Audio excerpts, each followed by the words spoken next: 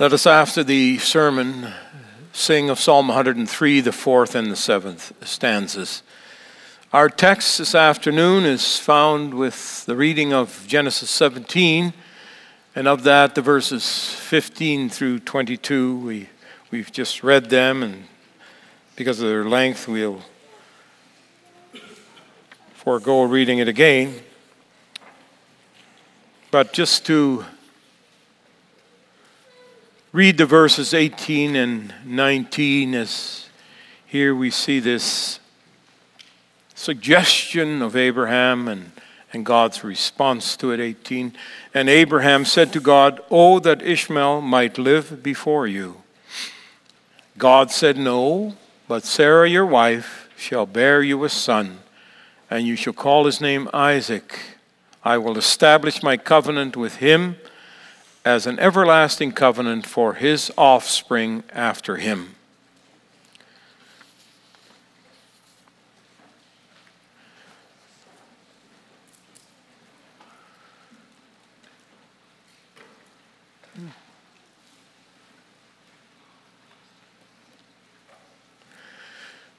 Beloved congregation of our Lord Jesus Christ, we open the scriptures this afternoon to look at an important moment in the life of one of the patriarchs of Scripture. And we do so because it defines what is important for us as well as it was for that patriarch. We would not live as we do as Reformed Christians if we did not know this account and apply its teaching to our lives. Of course, that account is about Abraham and the covenant which God established with him. Now, not every Christian sees the importance of the covenant. I dare say that is rarely preached about in most churches. Some will even say that it is a pet subject of the Reformed people, that the Reformed get somewhat carried away with it in their preaching and in church naming and school naming. There are many other accounts of Scripture, they say, that need to be addressed, and of course that's true. But they'll say, which are more important than covenant.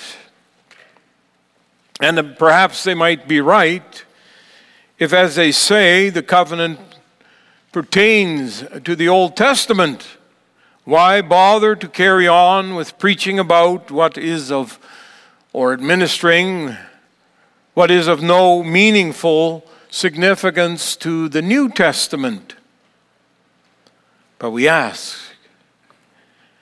does it only pertain to the Old Testament when God is heard to say to Abraham, "As for you, you must keep my covenant, you and your descendants after you, for the generations to come"? The generations to come. God spoke these words just after he changed the name of Abram to Abraham, meaning, and it's important, the father of many nations. Does anything then of what God says about the covenant not pertain to you and me as well? Maybe not draw that conclusion as to being of different nations than Israel, but who are also said to be blessed through Abraham. Is there any part of the Old Testament, of its salvation narrative then especially, that no longer plays a part in the understanding of the New Testament? Let us see this afternoon how true God is to his covenant promises, as these pertain not only to what these meant for Abraham and for Israel, but also as carries through to the New Testament, to you and to me.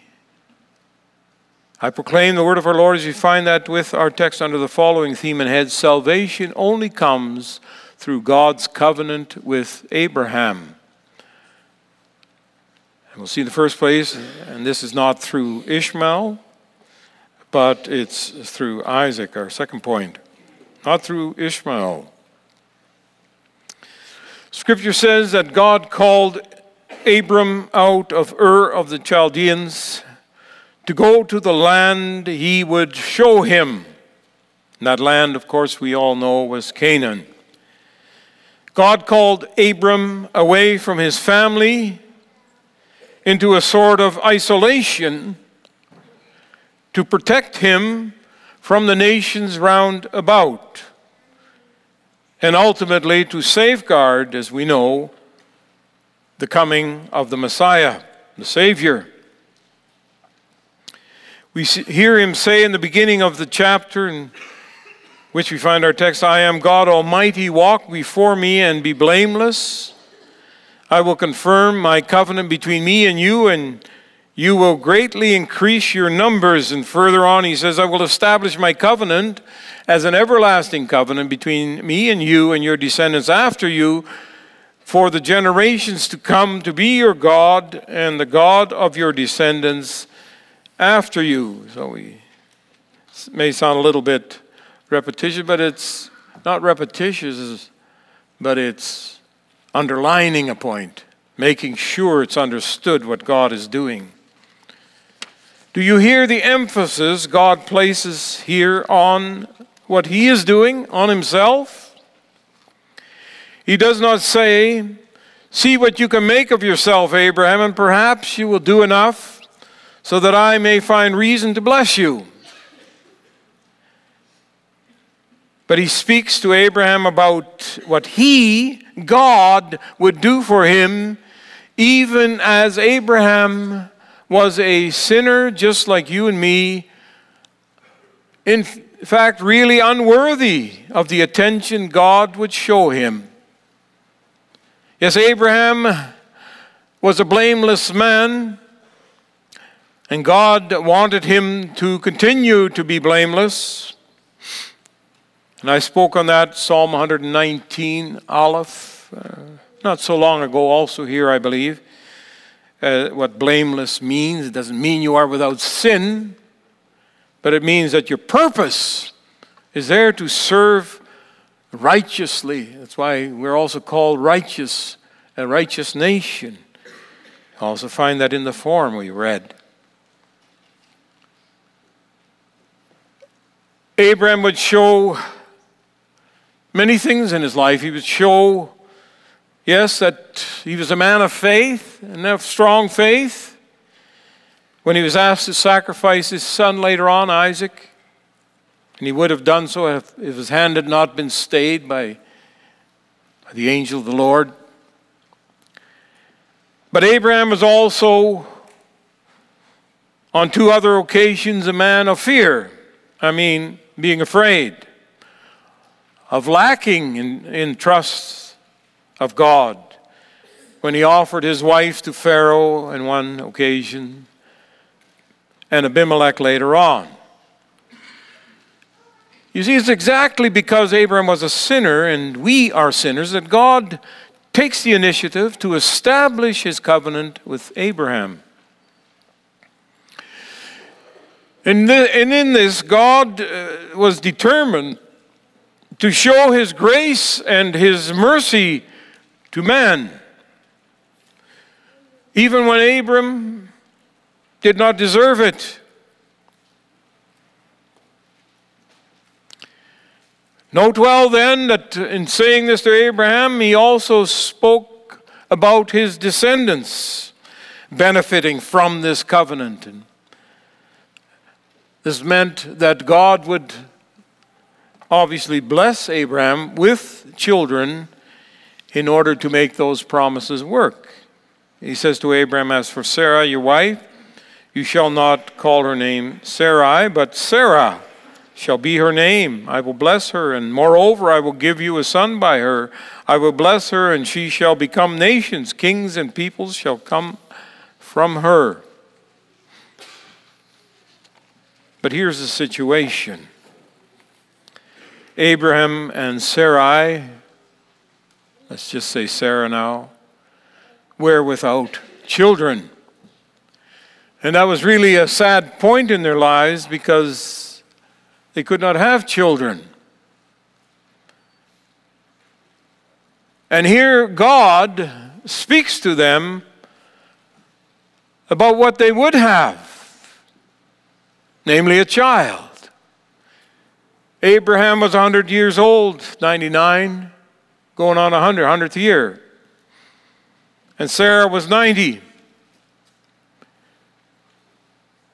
He laughed at the prospect that somehow this could work. Of course, he has his attention on himself and on his wife. He looks at himself. He says, I'm old, she's old. That's not how things work. We don't have children when we're this old. Abraham says to God, shall a child be born to a man who is 100 years old? Shall Sarah, who is 90 years old, bear a child? How could they have children? What to do? How can this come about? And yeah, they're listening to the one who says that it will happen. And he's not just anyone, he's God. And so Abraham, not processing what God had said he would do, at least not processing it to the point of trust, he says to God, O sovereign Lord, what can you give me since I remain childless? And the one who inherits my estate is Eliezer of Damascus.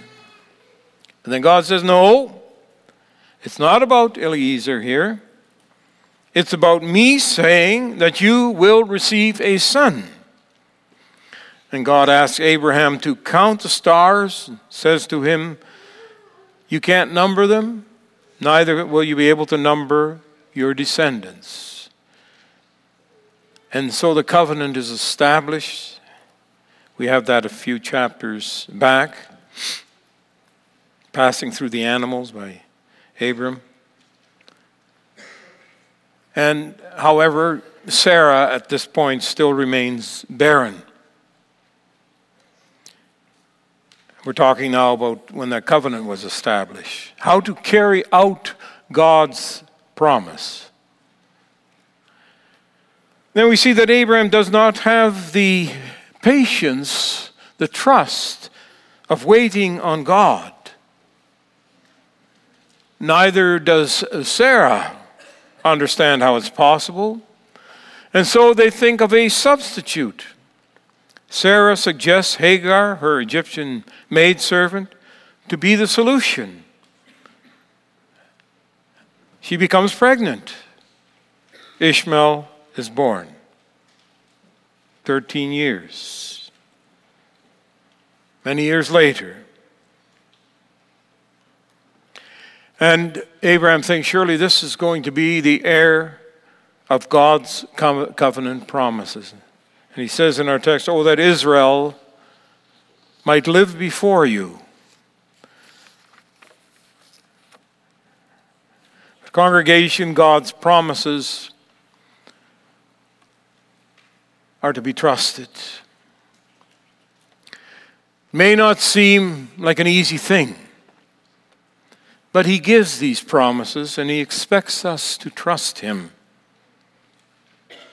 If we would have him carry out these promises according to our purpose, then it would be easily enough fulfilled. Look what Abraham and Sarah do with Hagar. Just find the way to have children. God must accept what Abraham offers. But God says, no. It's not Eliezer, and it's not Ishmael either. He says, no, but Sarah your wife shall bear you a son, and you shall call his name Isaac. I will establish my covenant with him as an everlasting covenant for his offspring after him. And then God promises to bless Ishmael, but this blessing will take place apart from the promise he makes to Abraham concerning the covenant, as through the son he will give, namely Isaac. God is on a mission to bring about the birth of Jesus Christ, congregation. And he has his hands very carefully on everything to bring it about. All will happen according to his eternal purpose. And with Ishmael and later Esau, we see situations which are not without the purpose Satan has to prevent Christ's coming, but we won't go into that this afternoon. But back to Abraham.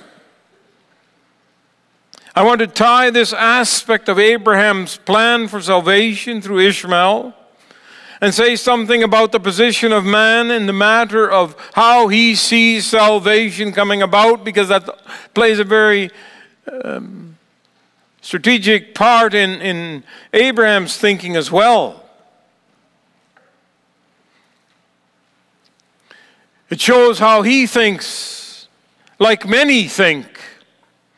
The world is full of religions offering salvation, congregation.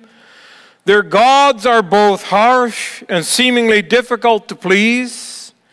And yet they are not gods who expect perfection. They give allowance for sin, as if it were naturally a part of the fabric of being human. But what does that mean if we give an allowance for sin? Salvation under these circumstances is left in the balance. Then the question becomes, as we see with so many religions, have you done enough to earn salvation? Or not enough? It's ultimately left in the hands of man to choose to do and be saved, or not to do and to perish.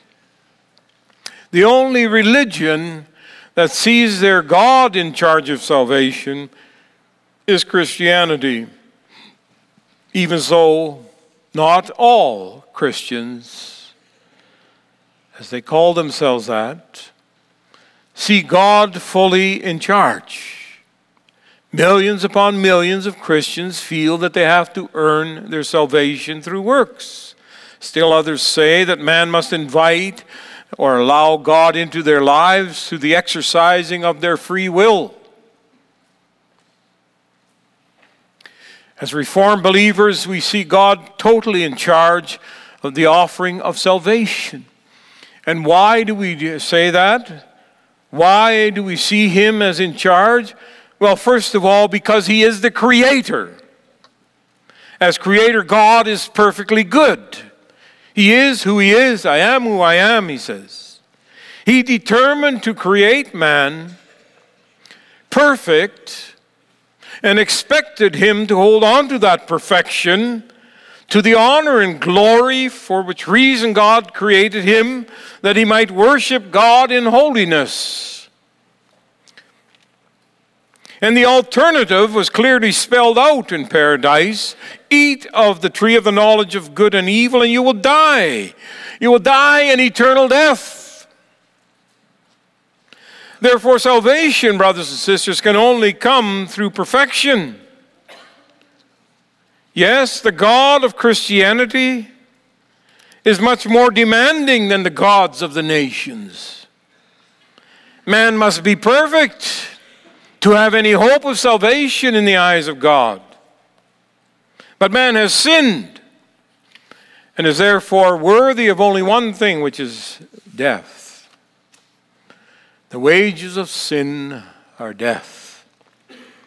And that holds true even if man had but committed one small infraction and done everything else perfectly. Of course, that's not how it is. But if, as I've often said, if Jesus Christ had to do 99.9999 whatever percent, and we had to do that last little bit, we would be eternally condemned. So how to get out of our dilemma? Well, we as mankind cannot present a solution, no matter how hard we try. And so we make it easier on ourselves. We imagine that if we do enough good things, then we'll be worthy in the eyes of God to obtain salvation.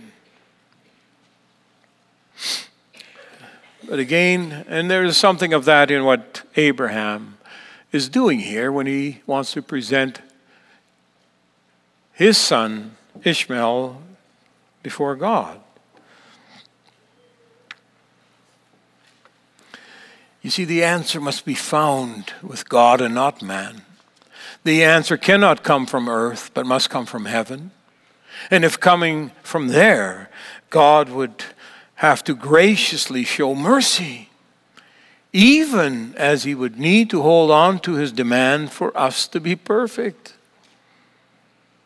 In his eternal plan, when God was determined, has determined all things, even before they happen, he determined to send his only Son,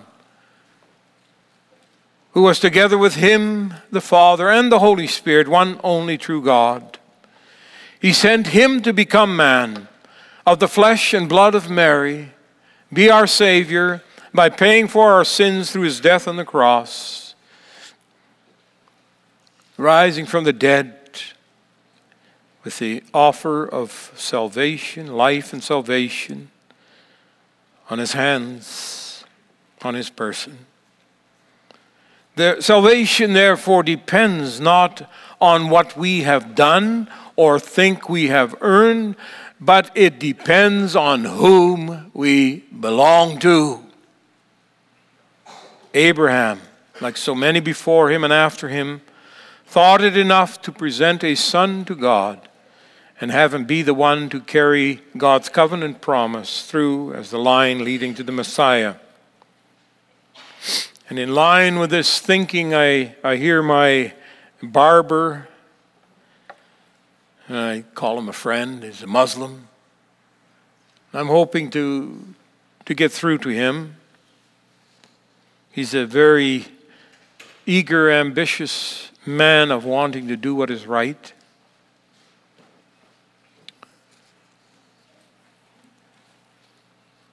He says that Muhammad is the prophet of God, and in somewhat lesser extent, Jesus is also a prophet of God. And again, salvation becomes easy. You just have to do what is right. Your life is on a balance, as he says. If you're here, you're going to be okay, and if you are down here, you're not going to be okay. Imagine that. What was God busy with all this time? What was he busy with? If it's as simple as that. Just do what is right. Your life is in the balance, but you can do it. Do what is good. Pharisees taught that too. I don't want to compare him to the Pharisees. He probably knows very little about them. But it's interesting to see how men think along the same lines.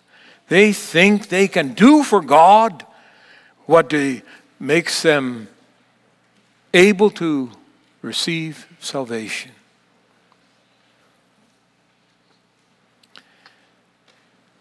It's not enough to be a prophet, for Jesus to be a prophet. Where does that get us as to the final solution? You may say, think they are holy, even without sin. But you have to ask, how is that true? They're men. You've made him that. Muhammad, you made Jesus just man and nothing else. Then they must have been born in sin and out of sin, and even if they didn't sin, they'd still have it in their body to be called a sinner, imperfect in the eyes of God. Anything that comes from Adam and Eve is such. All men have sinned, fallen short of what God has demanded of us. And so they throw the whole way of salvation out the window as to what God really wants. Because the only one who is true God and perfect man can help us, can save us. And that's Jesus Christ. It's not enough putting Ishmael in the line, therefore, because it's not through our simplification of the dilemma of sin that we overcome it, but it's through meeting head on the fact that we have sinned and are worthy of death, that we see God come with the solution to destroy the power of sin. It's when he sent his only begotten Son to become the perfect man on our behalf. And he's the only one that could become that. And so we must see who God puts in place to bring about our salvation, and realize that he does so with a perfect purpose to secure our salvation. That brings us to the second point. Not through Ishmael, but through Isaac. That's not just finishing off the sentence. Not through Ishmael, but through Isaac. You can also see another part of that word but as only, but through Isaac.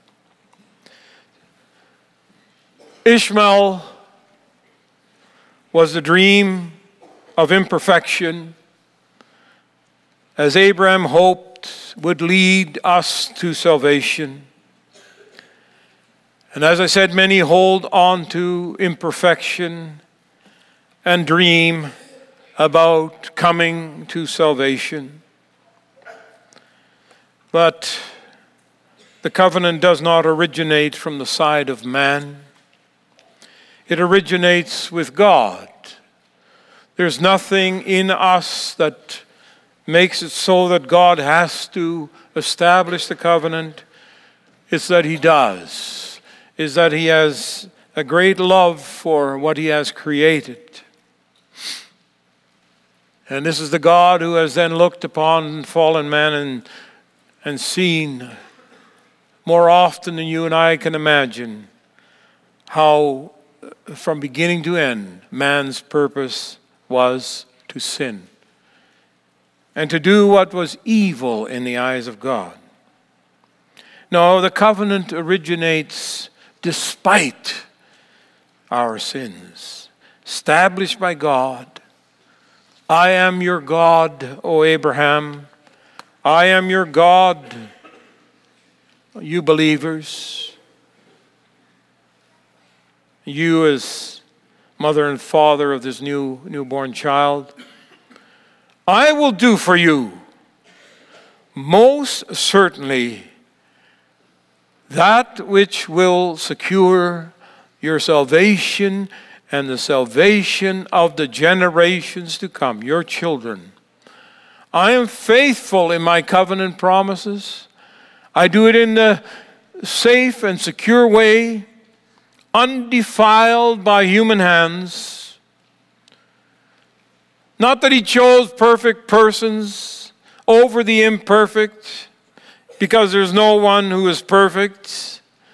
But we do see conflict between those whom God did not choose and those who he did choose. Ishmael, as he grew older, would pester Isaac to the point that Sarah asked Abraham to send Hagar and Ishmael away. And what would that have meant if he had stayed in the camp? We don't know. But it seemed to God, as God knew, that that was the thing to do, what Sarah said. Later on, we see a similar scenario between Jacob and Esau, such that we hear God say in Scripture, Jacob I loved, Esau I hated. So as carriers of the latter two, Israel would always be in conflict with the Edomites, the descendants of Esau. So later on, Herod would oppose Jesus and seek to destroy him. And if we look at the history of both these nations, we'll see that there was often conflict between them and the people of God. It's not that Isaac and Jacob deserve salvation. It's above all that God chose them to be in the line to lead to Christ. And yes, there was love for God with them, as with Father Abraham. And so to show that this God's plan was truly his when he said, now this is going to happen like a miracle out of the womb that has long been considered dead. God makes it alive. Yes, he does it in a miraculous way to show that it's truly him. It's not a freak accident of having sexual intercourse. But it's according to the plan of God when he says, a year from now, she will have a child. And that's beautiful to see, congregation, how God works his work. It's not unlike when he came to visit Mary, as we hope to look at that a little more intensely as we head towards Christmas. It's the same, very similar. God works in a miraculous way. He shows that power is with him. And when he speaks, and when he opens his mouth and he says, I will make a covenant with you, then we should not see that, especially if he says an everlasting covenant, we should not see that as something that peters out and dies. Because that's how many people who call themselves Christians see it, that it has no relevance for today, or very little. And so they don't understand the ongoingness of promise when we bring our children to the Lord to have them baptized. They don't see that as a right thing. And why is that? Well, it's again because man wants to do it for God. He has to earn his own salvation. And what can children do? No, I have to do it, they say. I have to make it so that I commit my life to the Lord, and then and only then does it count. I've seen one of my friends who was killed, and I've seen his mother weep over him because he had not yet made profession of his faith in the Mennonite church. And it struck me and it hurt me to see her weeping because she didn't know where he was. And is every child that is baptized headed for salvation? No, but the promise of salvation is for everyone who is. Think about it. Abraham to be the father of many nations. How is that going to be? How did that ever come about? Has it come about? If we think that there is no ongoing covenant promise, and if we do not want to see that, we won't see the necessity of baptizing our children either, to bring them, as much as they are children of the covenant, through their parents, to bring them before the Lord and say, now here, he has those promises as well. Well, we've read the form. We know what we heard this afternoon, but take it to heart, brothers and sisters. There are many who will want to take your thoughts away from that and put you into doubt as to the covenant and baptism. And many have left us as well who have done so because they cannot understand this infant baptism as being right. We have to do something. Yeah, we do. We have to believe. We have to trust. Jesus said to the Samaritan woman, "Woman, you worship what you do not know. We worship what we know, for salvation is from the Jews." Imagine Jesus saying this. What does that mean? It means there is an ongoingness, congregation. Salvation is from the Jews. That's not to push the Jews away now, but it's to say it has come through the Jews because God has safeguarded that Isaac should be the child of promise, and Jacob should be the child of promise, and Judah should be the child of promise, all the way to Jesus Christ. John Piper, a Reformed Baptist, once put it this way: if you are a Christian, you are a Jew. If you're not a Jew, you're not a Christian. Now, he said this to give effect of wanting to say, well, it's connected to Israel. It has come, salvation has come through that. And even so that the New Testament speaks, as through Paul, understand then that those who believe are children of Abraham. The scripture foresaw that God would justify the Gentiles by faith and announce the gospel in advance to Abraham. All nations will be blessed through you. So those who have faith are blessed along with Abraham, the man of faith, Paul says. And then he adds in chapter 6, neither circumcision nor uncircumcision means anything. What counts is a new creation. Peace and mercy to all who follow this rule, even to the house, even to the Israel of God. And we are that new Israel. We have that connection, and it's through the covenant, brothers and sisters. That's why we're called God's people, God's Israel. Do you see it? We are not children of the slave woman Hagar, but of the free woman Sarah, Paul says elsewhere.